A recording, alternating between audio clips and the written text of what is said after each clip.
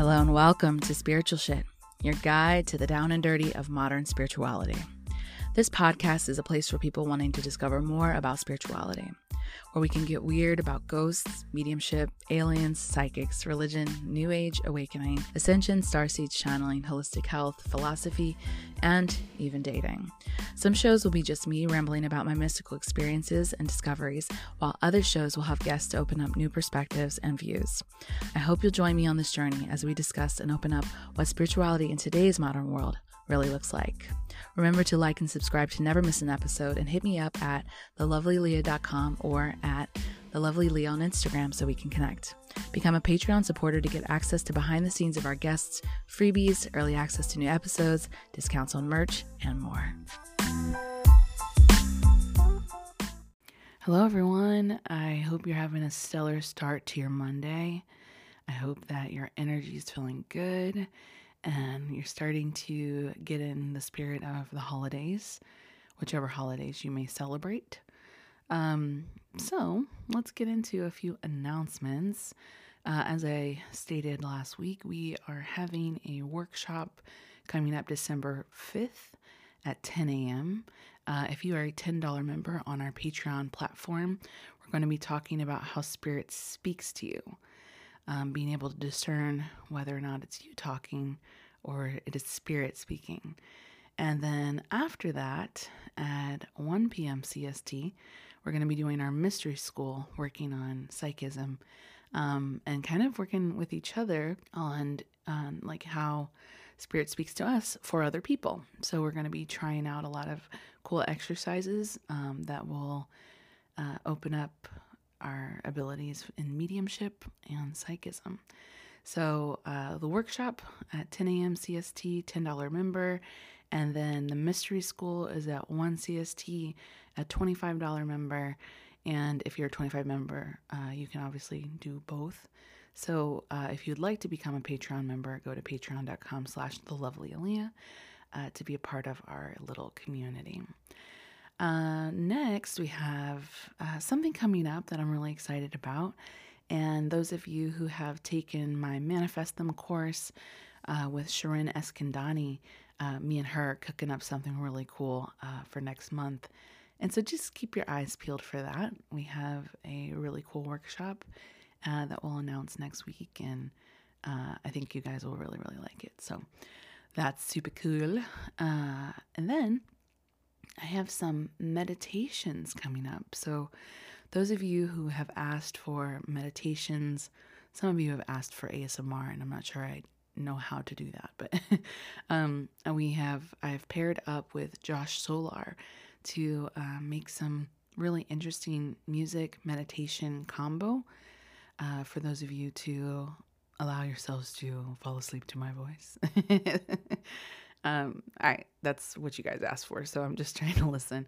And we tried to do it last year, it just wasn't in the mindset to actually do it and channel what I think is needed. But this is going to be a really cool set. It's going to be 8 tracks, and it's going to go through the chakras and then have like kind of a finale deal, something for you to listen to just kind of clean up your energy or find a way to recenter yourself. So that's why we call it a tune-up. So I thought that was clever. So anyway, so now we'll get into our episode for today.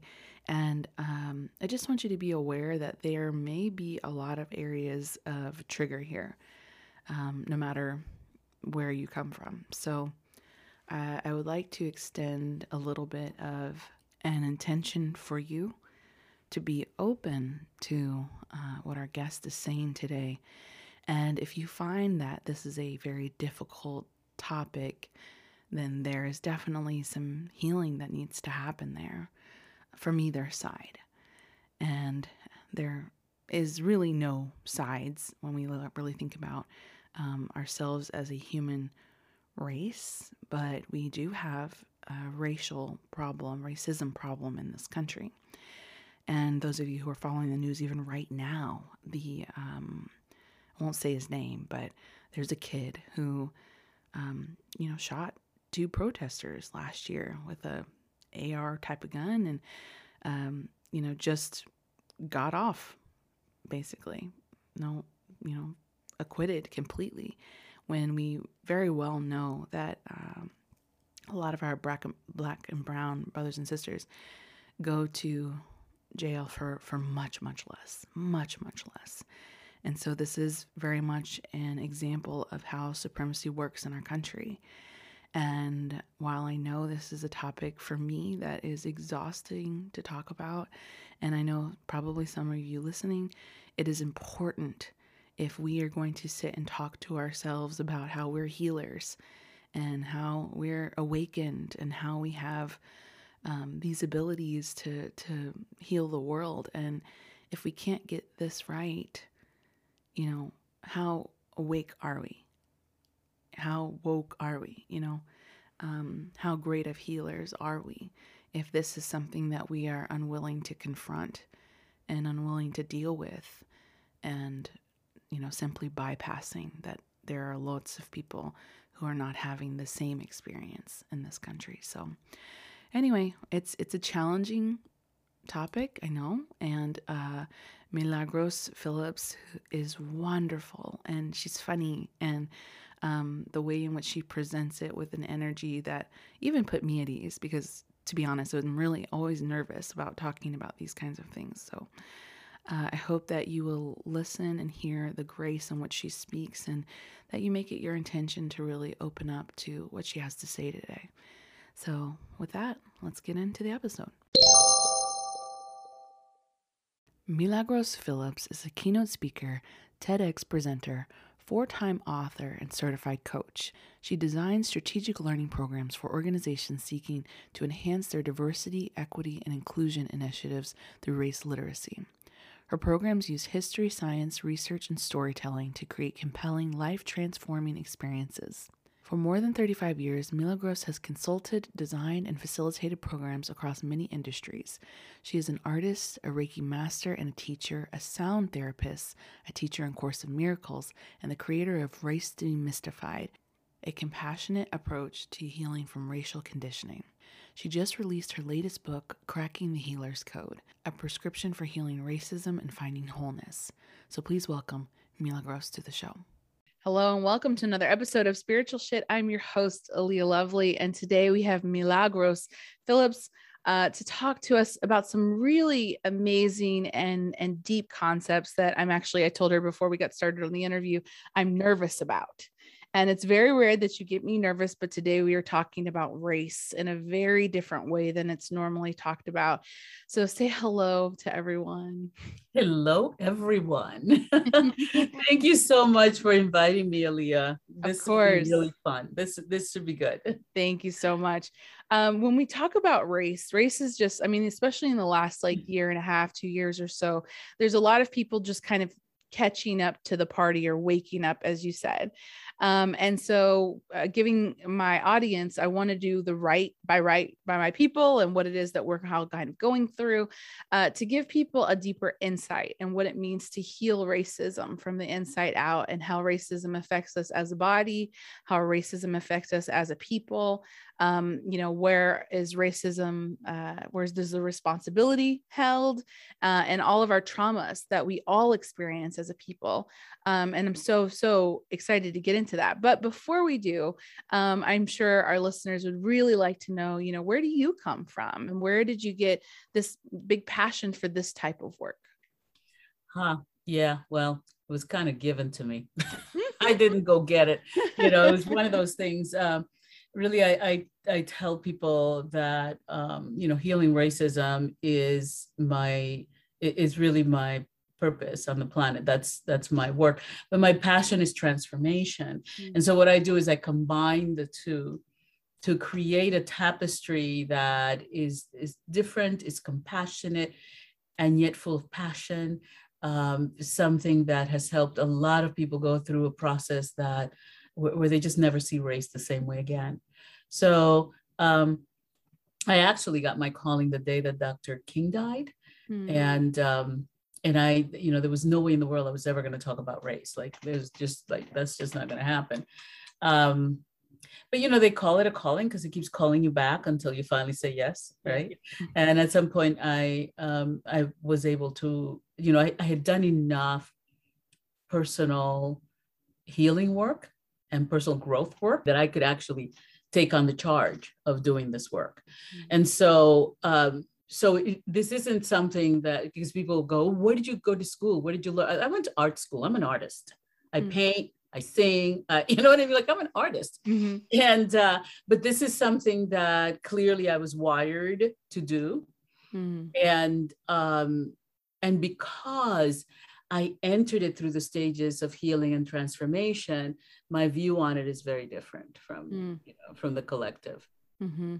So where are you from? Originally, I was born and pretty much raised. By race, I mean, I spent, our formative years are between 0 and 10, right? So I spent the first 10 years of my life in the Dominican Republic, which is the place where the Middle Passage actually began. The Spanish were enslaving Africans in Quisqueya, which is the original name of La Española, which is now the Dominican Republic. They were enslaving Africans there to work in the sugarcane plantations as early as 1509. So that's more than 100 years before they started to, before the Mayflower landed in this country, before the, before the enslaved Africans were brought to the continental USA. And so there, the whole thing took on a learning curve that now had 100 years experience and 100 years, so it was an interesting upbringing for me. Like, for instance, there was a huge avocado tree in our backyard, which I love that avocado tree, still love the avocado trees. And I spent a lot of time underneath that tree when I was a child. And my mother's best friend lived in, our yards abutted each other. So she lived on the other side of the block, but there, our yards were connected. And so many times my mother would go visit her friend at night and she would bring me. And I remember being a little girl and closing my eyes and grabbing my mother really close to go across that yard, because it was rumored that they had hung slaves on that particular tree. And, so as early as that, I had an awareness of slavery. And because I kind of came in wired to do this work, like, who knew, right? I thought I was going to be an artist, right? I had a plan. And so, but when I started to really look back on my life, I realized how much of my life had been colored by that history without being aware of it, without being conscious of it. It was just sort of there, you know? Yeah. So, yeah. Okay. So there's something that's, I find really transformative that you talk about, where you say that race is not real, but racism is. And we talk about race is not a biology, because genetically we're all related. And I like how you said cousin. Hey, cousin. We're here. And so when we think about race in terms of the ideas of supremacy and the way that we interact with it. A lot of times when I'm talking with some friends or whatever, especially last year when they were coming to the party, if you will. I was like, it's not my job to tell you about this or give you a reading list or do all this work, because I've lived this for a very long time. And then having my experiences then be told, is that how it is? Or are you being biased? Or are you being that or whatever? And being gaslit out of that. And I was like, you know what?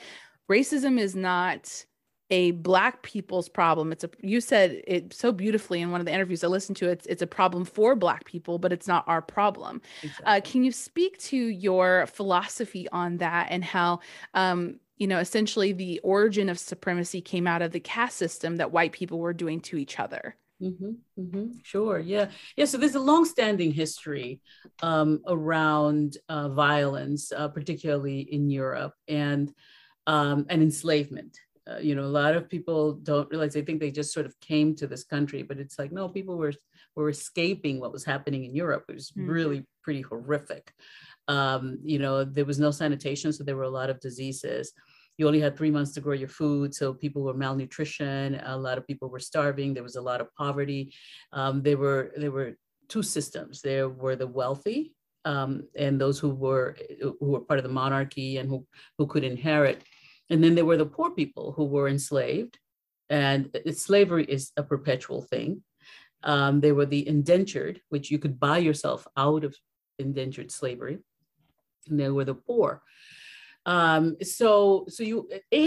there was absolutely no religious freedom none. You know, especially in the 1400s and going into the 1500s, because as we look at that, that's when we had what people call the Spanish Inquisition, but really it was happening all over the world. And what allowed for the Spanish Inquisition was something called the doctrine of discovery, which basically said that if you were not Catholic, you were not human. And if you are not human, you have no human rights. And so, you know, I think that it's important for white people to own that history, to own the violence around that history, because that's the trauma that they exported all over the world. That is the trauma that then caused this whole thing to happen the way that it did, because slavery has always existed, and there was slavery all over the world.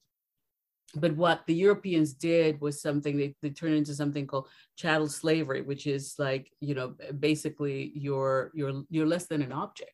You know, you're just a piece of whatever, right?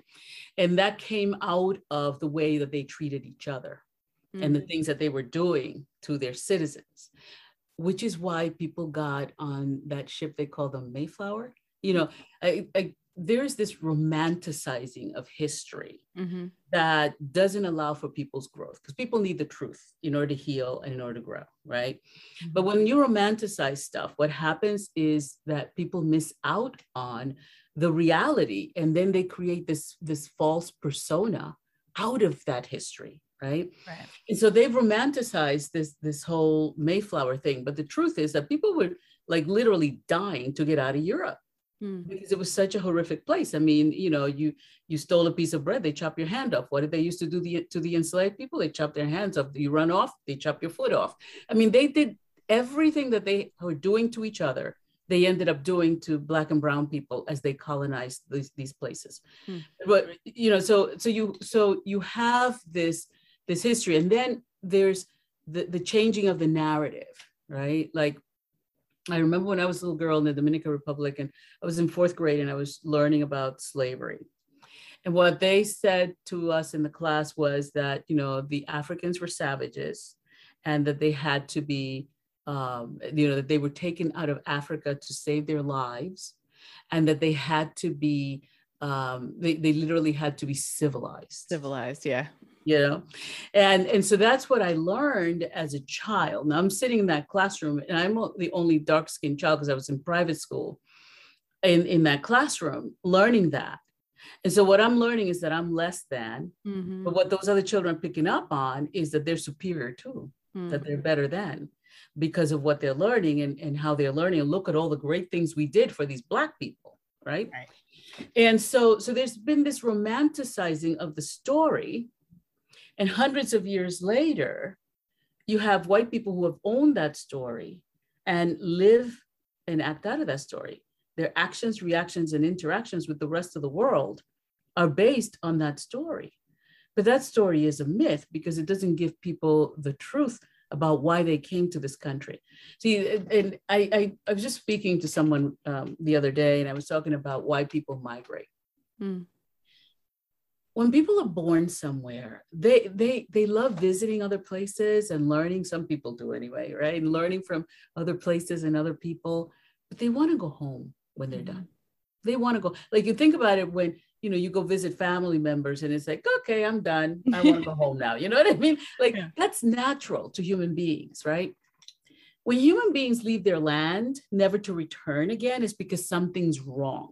And there are specific reasons why people migrate. People migrate because of natural disasters, wars, food insecurity, famine. You know, like those are the reasons people have been doing it for eons, right? The thing is that when you romanticize the history and you don't tell people the truth about why they came to be in this part of the world, beyond the people who were kidnapped and brought, which is human trafficking, right? Beyond the human trafficked people that were brought to this part of the world for free labor, okay? Yeah. You have the people that came because where they were was horrific. And they were continually traumatized. And one of the few truths that we tell in school is that people came here for religious freedom. That is very true. But they don't give you the rest of the story.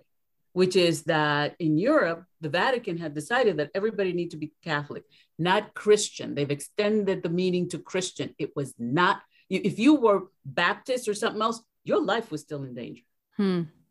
They could stone you, burn you, kill you, accuse you of being a witch or wizard. And do you know what I mean? Like, yeah, you were not safe. You were not safe. So you couldn't practice your religion. You were, as I said, malnutrition or starving, which you can't even think straight if you're malnutrition. right, You yeah. know what I mean? So there's all of this stuff, right? And so when you romanticize that story and you don't tell that backstory, right? What happens is people create this false persona.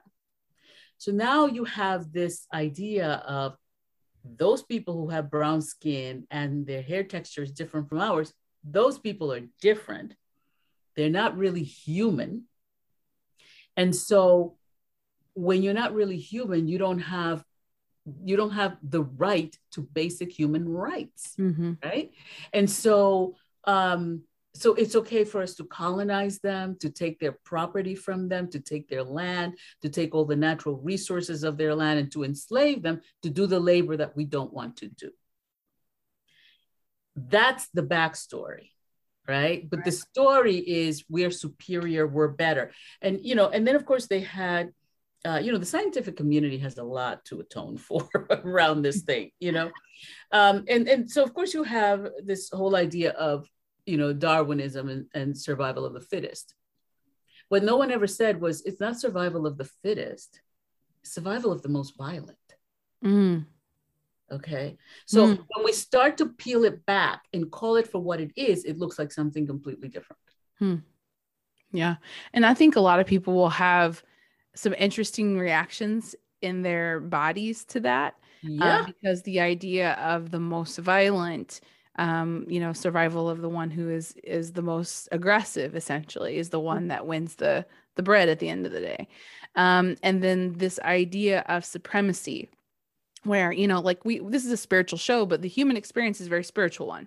Yeah. And we talk about the ideas of like empathy and connection, and we're all one and all that kind of stuff. But we have so much separation still within people and people groups, and then even appropriation within those groups, within, all the spiritual things that people pick up and they're like, oh, we like this now. And this is something we do, whatever. But there's still a lack of unity. And we are still trying to figure out as a people, how do we fix this? And so you talked about essentially looking at the ways in which, first of all, I loved your breakdown of supremacy and where that came from. Can you touch on that real quick? Sure. Yeah. So a lot of people love bandying words around, like it used to be, what did they used to call it? Before diversity, it was something, a sensitivity training. Oh, yeah. Then it became diversity. Then it was diversity and inclusion. Then diversity, inclusion, and equity. Now it's diversity, inclusion, equity, accessibility. We just keep adding words to stuff and parroting things when we don't understand them. Right.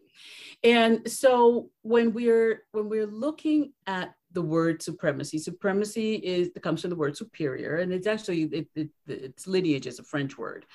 The thing about that is that comes from the right of kings, right? The papacy and the monarchy were always at odds with each other as to who had the God-given right to rule and who was superior in their ways in order to be able to have this God-given right to rule. Right. And so that's actually where supremacy comes from, is who is superior to whom. Like the monarchy, was deemed superior than the people they ruled over. The church was supposed to be superior to the monarchy because it was, it was God's essence on earth. Right. And so, and of course, in England, that was the whole big thing with King Henry VIII and his separation from the church, which, so who has the right to rule? Who rules the church, right? Like even today, Queen Elizabeth rules the church. Right. And so that's where that came from. It's like, who had the right to rule over whom? Now, when you look at it from the perspective of race, what we inherited through the caste system, through the doctrine of discovery, through all of these various laws and things like that, was who had the right to rule over whom. And so when we look at it and we break it down, the way that it was set up was that European descendants had the right to rule over all brown and Black people. Mm-hmm. And that was by law. Yeah. And what's interesting, the reason I asked you to clarify that is because what inside of us needs so deeply to heal in order to get past the idea that we need to rule over another person. Because even in spaces where I see people are branding themselves as allies or unification or, you know, the whole bit, you can still see anger, you can still see trauma, you can still see areas where they haven't healed their own racial trauma as well, which is a very real thing that I love that you touched on, that what was happening over there was so bad that they're carrying in their, even in their genetics on down, that there's this reason why this violence arises and that there's this rage there. And we see it today. We see it in our country very palpably, that there is something kind of maybe ingrained in us, even or in them, and whatever, however you want to phrase that, that's still feeling this fear and need to, I'm better or I'm superior in one way or another. Can you touch on that, and how do we get in tune or in touch with what that thing is, and how do we heal it? Yeah, so it's very interesting. The Course in Miracles is wonderful because it talks about specialness, mm-hmm. and the importance of understanding that none of us is special, but we're all unique, mm-hmm. right? And so so this whole idea of being special and being better than and all that kind of stuff, I mean, that's sort of you know, part of the human experience. You know, as children, you know, we want to be better than the sister or the brother or the, you know, and so there's this kind of this competition that happens for, you know, mommy and daddy's, you know, the recognition of you, right? And that kind of never goes away, right? So it takes on a different form. So now you want to be recognized by your boss or your company or your, you know, peers or whatever, right? But it never completely goes away. So it's kind of natural. But when you take that to the level of using it to exploit other people and to manipulate other people and to put other people down and to do those kinds of things, that's when we start to see the disease showing up. That's when we start to see the trauma showing up. That's when we start to see all these, you know, the ugly side of the self, the part of the self that we never talk about and that we don't want to, you know, sort of recognize even. So, and in order to heal that from the perspective of race, people need to become race literate.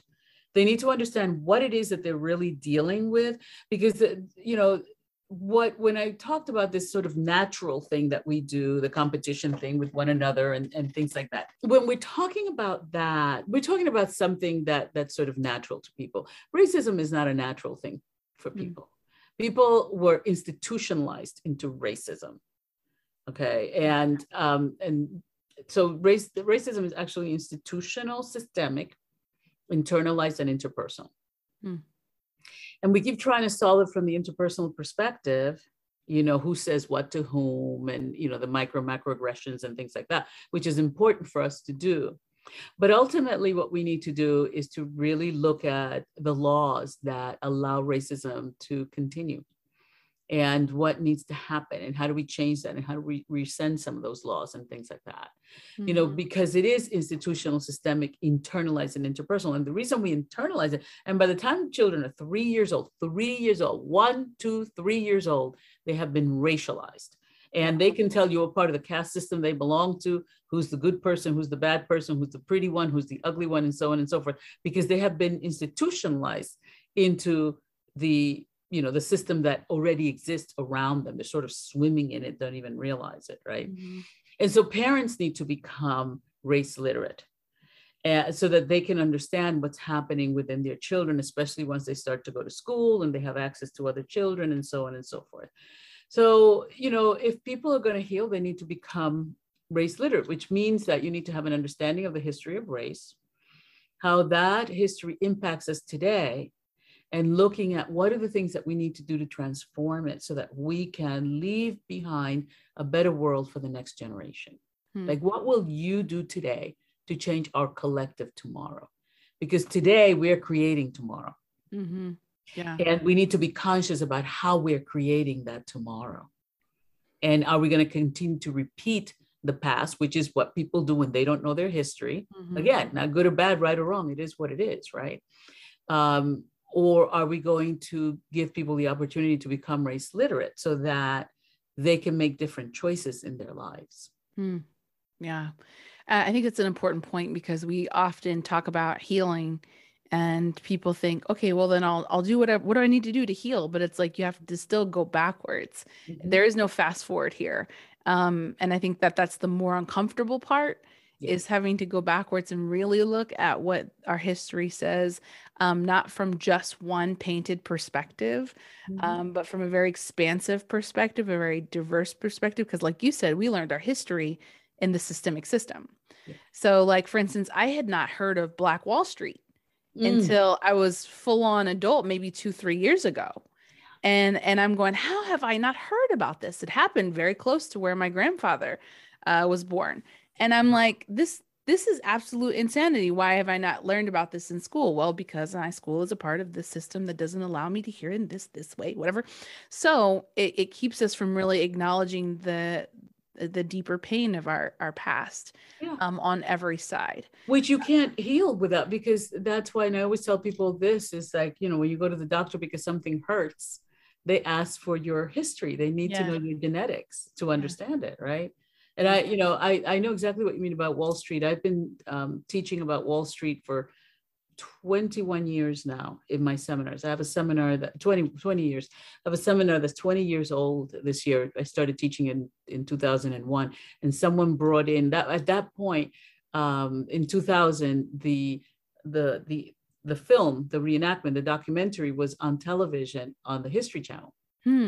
And he brought in a video for me to watch, and I was riveted, and it just like, whoa, it just transformed. So I made it part of the seminar to help people understand that we don't know what we don't know. Yeah. And that there's a lot of history that's been hidden from us.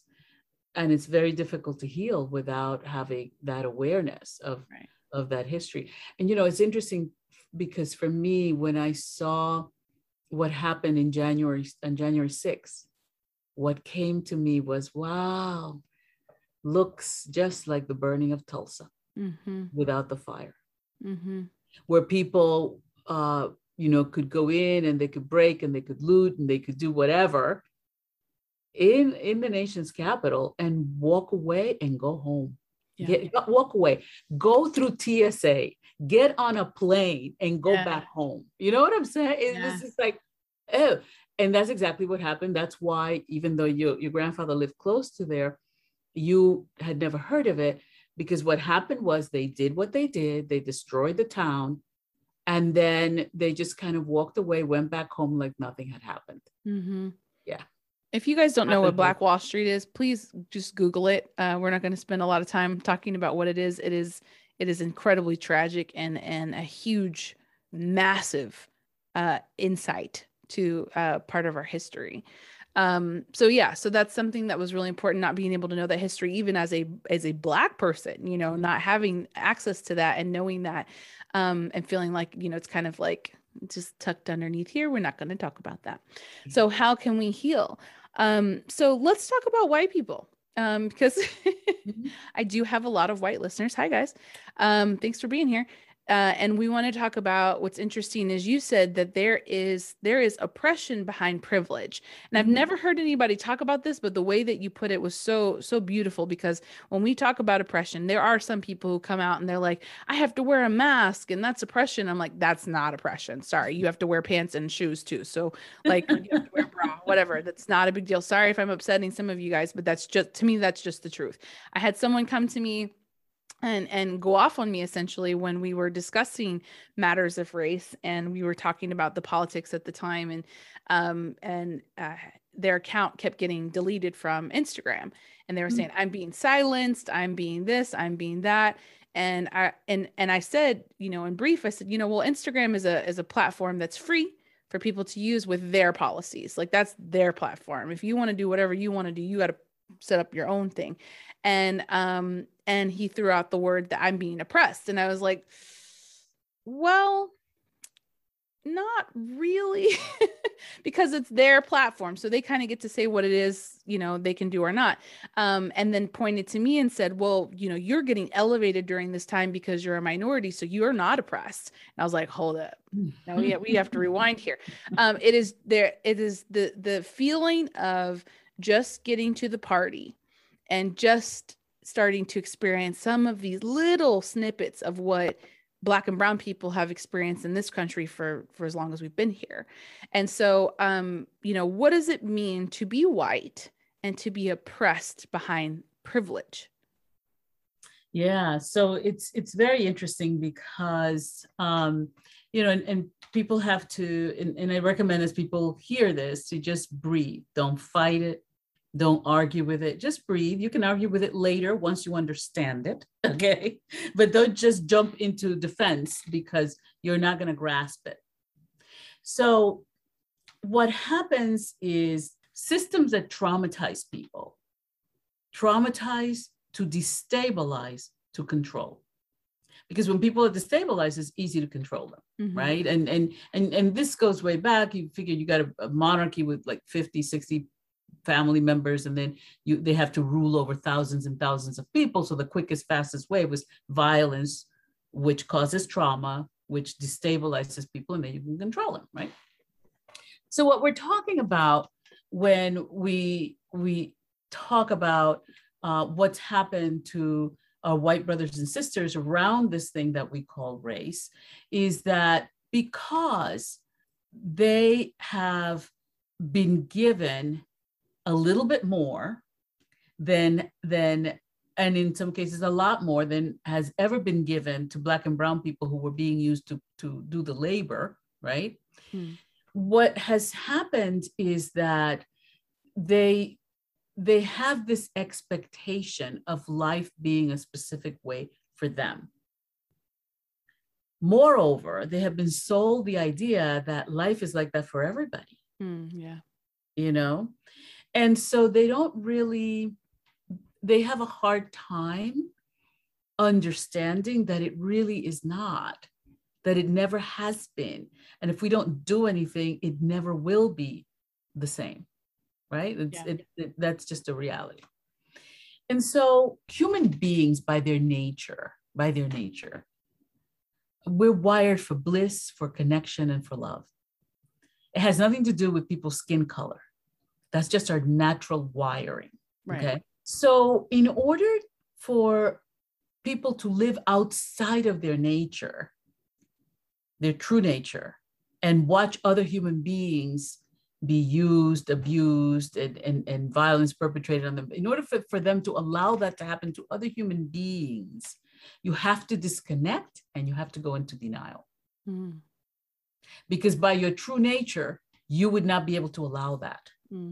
Okay. So you have to disconnect from yourself and go into denial. That's where we talk about race as a myth, right? That myth works because what that myth is about how these people are less than, right? And so you buy into that. And of course they can be, you know, you can violate them, you can do whatever because they're not really human, right? And so the white community has been paid to be silent in order for this free labor, and nowadays it's almost free, right? Because you have the working poor, right? For this labor to continue. And so every once in a while, when there's some kind of an uprising, when the white community complains about something, they silence them by giving them trinkets. By trinkets, I'm talking about you get to make more money, you get to have a nicer house, you get, you know, and so those are the ways that you're kept silent. Because you notice that when white people start to talk about race and they start to say, this is wrong, I don't want to be a part of this, I want things to change, and so on, they get silenced very quickly. And the rest of the community ostracizes them. And they even have names for it. Traditionally they've had names like, you're an N lover, or you're this, and so it's ways of, one of the biggest fears that human beings have is this disconnection that we call rejection. Right. So you have that, which is just sort of natural, but then you also have the threat of losing your job, losing your place in the community, all of these things. So one of the ways that whites are kept silent around racism is by giving them some privilege. The thing about that, though, is that it's a form of manipulation that says that I can buy your silence. And at that level, you're not free. And until whites understand that they're not free, they're not going to fight alongside their Black and brown brothers and sisters for freedom. Because they think they're free. Yeah. The first thing that happened to white people in this part of the world was they were told who they could marry. And those were laws in the books. And if you married outside of your so-called race, which we know that, there's only one human race, right? So if you married outside your color, let's put it for what it is, right? You could be thrown in jail, you could be murdered, you could, whatever, because you were no longer considered human along with the person you married. Right. So you could both disappear off the planet and nobody would say anything. Okay. And so, when somebody can tell you who you can marry, how is that freedom? So there is this illusion of freedom that's based and grounded in denial of the truth, right? And white people buy into that all the time. And so, I'm trying to think of the quote from Dr. Nomis Baldwin, who said, if you've come because your liberation is tied to mine, then we can work together. That is because powerful. Yeah, because white people live in this illusion of freedom, and they'll tell you, that we're free. They have more freedom than, but that freedom is conditional, right? It's based on what you will and will not say, what you will and will not do, what just don't rock the boat when it comes to this particular issue. Yeah, that's really powerful, because there is there are so many conversations I've had where people have said things like, what do you mean? Like, you're not free. You make more money than I do, or you have these opportunities that I don't have, or what about poor white people, and this, that, and the other. And it's really an interesting argument, because the idea is that, no, I'm still living within this system that, for instance, there are certain ways that I will not title my podcasts, or there are certain ways that I won't dress at certain places because I'm Black. There's certain ways I won't wear my hair. There's a whole thing about like straightening my hair versus wearing it curly. I feel prettier when my hair is straight. Why? Because for eons of my life, I've not been alive that long, but it's been told, oh, you look prettier with your hair straight, or this is the more acceptable way to dress. I was a photographer for a very long time. And when I would go to weddings, especially at country clubs or whatever, I live smack in the Midwest. If I wear my hair like this, now this is even a looser curl than it's been in the past. Pregnancy changes your hair texture, but it was like, oh, sit her in the back. We don't want her to be seen, like this is where you eat, and they treat me very differently. And I'm a very light-skinned Black person. So I even recognize that within my own color, that some of my even family members who are darker skinned will get treated differently than I do. So watching this all from the perspective of someone who lives it is so hard to talk to someone who doesn't get it. And who essentially can't get it. I had a very long conversation with very close friends of mine during all the spatter of this, and some were very interested and open and like, tell me more. And at the same time, I'm like, I'm exhausted. This triggers me. I don't want to have to like explain this all, but okay, if this is for the good of humanity, okay. But then there's this other side where people are going, really? Is that really how that is? Or, whatever, or you're just kind of milking it now, or you're biased because, and it's hard to retain the feeling of like, especially as a spiritual person, like we're supposed to be all one. We're supposed to be this. If I'm telling you this is something I'm experiencing and this is causing me trauma, there's layers. I can't manifest like you manifest because this has never been accessible to my family or my, like, down my Yes. lineage, you know? Thank you for bringing up the manifestation Let's thing. talk about that. Let me talk about that a little Yes. bit. Yeah. So over the years, and especially when I first started to awaken, and I was having these interesting experiences and learning about manifestation and that kind of thing. I remember that I was usually the only Black person in these spiritual communities, which they always swore they didn't have a race problem, but I was the only one. And the reason I could be there was because I was wired to do this work. So I came in, and there was a level of comfort that I've always had with the white community, simply because I don't see them as bad or guilty or horrible. I see them as people who have been misinformed. You know what I mean? Like, I just have a different, and so I would be in these spiritual communities where everybody was love and light, and talking about manifestation, when in reality they were just confusing white privilege with manifestation. If you have somebody in your family that you can call to say, hey, can you give me the money to make the down payment in this condo, and they say yes, and they're like, well, I manifested a condo. No, they didn't. Manifestation, let me tell you about manifestation, right?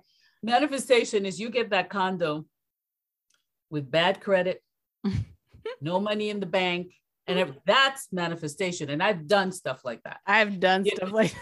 You know what I'm saying? No one to ask, no one to lean on, having exactly. Yeah. You have to spin it out of nowhere. You just have to, like, literally, you literally have to conjure it. Yeah.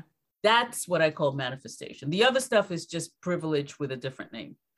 And so people get very confused about that. And that's one of the first things that I think is important for the white spiritual community to understand, that a lot of what they call manifestation is actually privilege working on their behalf. That they can manifest the loan in the bank because they're going to talk to another white person in the bank who was going to give them that loan, and then they wonder, well, what's wrong with you? How come you can't go get that loan? I got the loan and I didn't have a problem. It's like, yeah, I went to the same person you went to and they treated me completely different. Yeah. And so that's, to me, that's not manifestation. Manifestation is about conjuring it up out of nowhere without somebody got your back over here in this physical world. You know what I mean? Yeah. Manifestation is when somebody's got your back in the other realm. Yeah. I tried to explain this one time because we were talking about, education, and education being incredibly important to the process of being able to cultivate a lifestyle, having, for instance, money. Let's talk about money. I had no one teach me about money. Like, my parents, not great with money. I am working on it and trying to manifest my ability to learn and understand more about what are the shortcuts and things like that. Like, I'm just barely baby stepping on that stuff. But because I don't have that knowledge and I don't have access to that information, or I don't have access to people to help me with that, and I have to figure it out myself, there has been a lot of that process that then I've seen my other counterparts be able to have access to, that know what a 401k is, know how to invest and do day trading, know how to cultivate actual wealth, not money, wealth. And I was like, I'm in this business of trying to create wealth for my family, like create, not to be month to month on stuff, not to have this or that, but never having the spillover. So like in loads of my clients, whatever, I go to these weddings where their parents paid for their wedding. And I'm like, how does that work? I've never had my parents pay for anything. I started working when I was 14, or like watching them go, oh, okay, we're going to buy, like you said, buy this house, and then have their parents be able to help them in some way or another. And then how that, because we had this debate about it, and someone was like, well, I didn't have my parents have that. And I'm like, that's fine. But what we're talking about as a group here is that for most people who are able to own land during times where Black people couldn't own land, a lot of that stuff is still passed down. And we don't have that. Like, I don't even know who my own ancestors are. Like, I don't know what country I'm from, like from the mix of the people in my bloodlines. We can do ancestry all day, but like, it only gets to a certain spot. I don't have cultures and customs. You don't have cultures and customs. Maybe you do because you're directly from Dominica, but there's nothing to take with me here for me to find my core identity in, and then to also lean on that community. we're out here just left out dry, Yeah. and like some people will look at you and me and go, well, you're educated and you have this Mhm. and you have that or whatever. And it's like, listen, like I got student loans up the ass still. Like I got scholarships based off my education, based off how much I could work, basically. And I know other people have that story, Yeah. but in this process, when people are trying to get it essentially, and we're trying to look at what racism looks like, but also what privilege looks like, the dynamic between anti-racism work and the dynamic between the healing work, can you show the difference between the two? Because there's loads of people coming out here and saying we're going to do anti-racism work, we're going to look at ways in which we can even the playing field and let everybody kind of come together here, but isn't there a deeper healing we need to do first? Yeah. Yeah, there absolutely is. And, it's interesting to me because after the murder of George Floyd, all these people who, and I'm talking about white, Black, brown, who never even mention racism in their diversity work in organizations, suddenly are calling themselves race experts, Right. And I laugh because that's an energy field that a lot of people can't traverse for very long because it destroys your life because you can't stay in that field, in that frequency, right? With this level of knowledge and expect that your life is going to stay the same. So it just like, it wipes everything out. Believe me, I know, because I've been there, And so, so what happens with people when it comes to this thing that we call race, and we're looking at, how do we do this? So we have this thing called anti-racism, which is great work. Anti-racism talks about, for the most part, is centered on the systemic and the institutional part of racism. What's happening. It doesn't go deeply into the history. It's just sort of like, there's civil rights movement, and then there's slavery, and they link those and that kind of thing. Healing takes you deeper into, because you need to understand what's happened to you as a result of decisions that other people have made that have affected your life, right? Beyond the institution of slavery and the civil rights movement. So you really need to go look at, I call it, you got to go live in the house of Pharaoh. That's what I call it. You know what I mean? Like you can't play Moses and try to liberate your people unless you've lived in the house of Pharaoh, consciously lived in the house of Pharaoh with the awareness that, oh, this is how they do things. This is how they think. This is how they, you need that. And you need to be conscious about that. And then you need to enact your own wisdom as to, okay, how does this fit into this, right? And so anti-racism work is great for giving you some background, right? But it doesn't, at least the ones that I've attended, and I've been invited to become a facilitator for one of the biggest anti-racism organizations. And my whole thing was like, no, I really want to stay focused on the healing piece. So for healing, we look at the institutional, systemic, what you've internalized, because that's affected your spirit.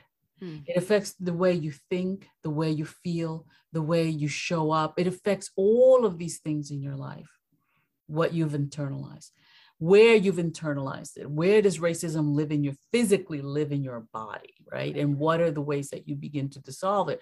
So while they deal with the institutional and systemic, with healing, you have to look at the institutional, systemic, internalized, and then the interpersonal, which is how you act, react, and interact with yourself, the people around you, your work, and all of the things that affect us on a regular basis. So when we're talking about healing is about taking what is wrong, what hurts, what is not functioning right, and turning it into something that really realigns you with the wholeness of who you are. Healing is about mind, body, spirit, and emotions. Healing is about treating the whole being and looking at not just the institutional and the systemic, but how did that institutional and systemic, and how does it still affect us today? And so that's the difference between the two. Healing racism is very holistic. It's about the totality of the human being. That is so damn eloquent. Thank you. It's touching. What stake do white people have in needing to do this work? Why is it important? If it doesn't bother them, why is this important? Yeah. So here's the thing. Even when things don't bother us at the conscious level, because we become so good at denial and at telling ourselves this is not a problem, right? You can tell that it's bothering you if you have a problem talking about it. Mm-hmm. You know what I mean? Like, this is basic, right? This is not rocket science. If you can't talk about it and not get upset and riled up and feel defensive and all that, then there's something freaking wrong. If this interview is bothering you, that's a good sign.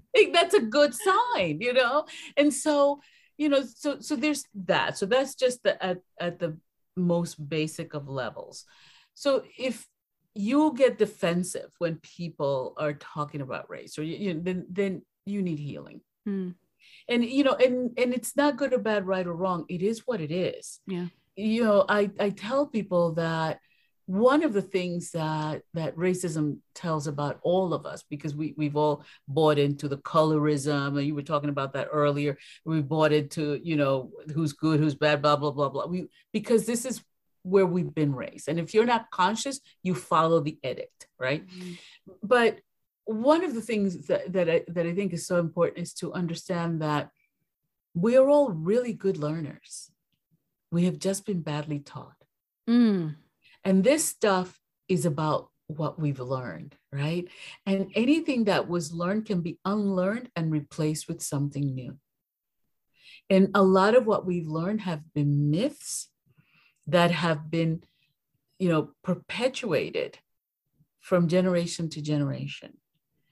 And a trauma that has never been healed. It hasn't, you know, the Europeans came to this country, but nobody gave them a little pink slip and go, you need to go see a shrink. You know what I mean? Like, nobody did that for them. They just, you know, hurt people.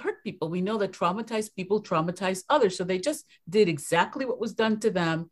They went ahead and did it to other people. And they've continued to do that, which tells you they're not healed. And not only that, but you can also tell how the trauma still continues to affect them by the rage that they exhibit at an unconscious level. And how there's this need to destroy Black and brown people and to blame Black and brown people for their problems whenever there's a problem. So for instance, one of the things that happens all the time is white people will say, well, you know, those Black and brown people are taking my jobs. Because they don't, it takes courage to see the truth and to look behind you. Those Black and brown people don't have the power to take any white person's job. Who has the power to take your job are the people who started the jobs to begin with, the ones that created the factories, the one that have the resources to take your job overseas. Right. Those are the ones you have a problem with, but you'll take it out on Black and brown people because that's easy. You know, that's low hanging fruit. And you know that if you do that, more than likely you're not going to be punished for it. Right. So, you know, so part of what the white community needs to take responsibility for is the violence that they've perpetrated throughout the world. Not good or bad, right or wrong. It is what it is. And if you really want to heal, you have to take responsibility for that because it runs in your lineage. Yeah. And very often people think that just because they were the ones that perpetuated the trauma, that they haven't been traumatized. Say that again. The trauma affects not just the victim, but it also affects the perpetrator. And because we know through epigenetics that trauma gets passed on, if you're the perpetrator, you just mess with your children, your grandchildren, your great-grandchildren, your great-great-great-grandchildren, up to 7 generations at least. Wow. Yeah. So there's so much healing that needs to happen up the line. Yes. And it's everybody. And that's what I tell people. You don't heal segregation with more segregation. Telling white people to go over there and do their work when they don't know what they're doing is not going to help them. this work needs to be done in community. In my work, in my workshops, we have people of all colors, all shapes that come from all over the world that come to these programs. They never see race the same way again. Yeah. It needs to be done in community because the harm has been done in segregation. Mm. Wow. I mean, it hits me in the chest. Mm-hmm. And the way that the energy in which you deliver that, I hope you guys that really hit home for you. Because we are all about healing on this show. We are all about equality and unification, so that way we can all have the most elevated and expanded experience here while we're here as humans on this earth. So thank you for wholehearted thank you for the work that you do, because it does take a strong soul to do that kind of work. Like I remember last year when I put out an episode about race, I was so nervous. And it's so triggered, to speak about something that I have so much trauma around. And even my family was surprised. They were like, what? You don't ever talk about this. And I'm like, because it makes me so nervous. You have delivered this in such a calm, understanding perspective that I hope that you guys who are listening really, really take to heart. So before we go, can you tell people where to find you and also about your book? Oh, sure. Yeah. So you can find me at milagrosphillips.com. So it's my name.com. And there's all kinds of information there. I have a wonderful 2-day program that's coming up.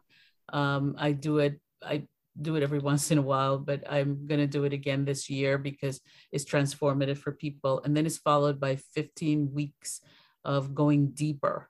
And really going through the layers of the healing process.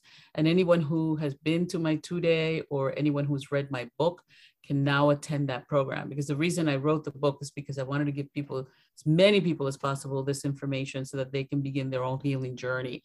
And my book is called Cracking the Healer's Code, a prescription for healing racism and finding wholeness. And this is my 4th book. And you can get that book on Amazon, and it's powerful. The feedback so far, and it's only been out for a few weeks, but the feedback has been phenomenal about the book. So I hope that you'll all read it. Yes, everybody, if you have a chance, please go check out her book and check out her stuff and the work that she does. Milagros, it was so wonderful to meet you. I'm so honored that you were on the show. And you guys, if you like this episode, please share it with someone you love. And we will see you in the next one. Bye.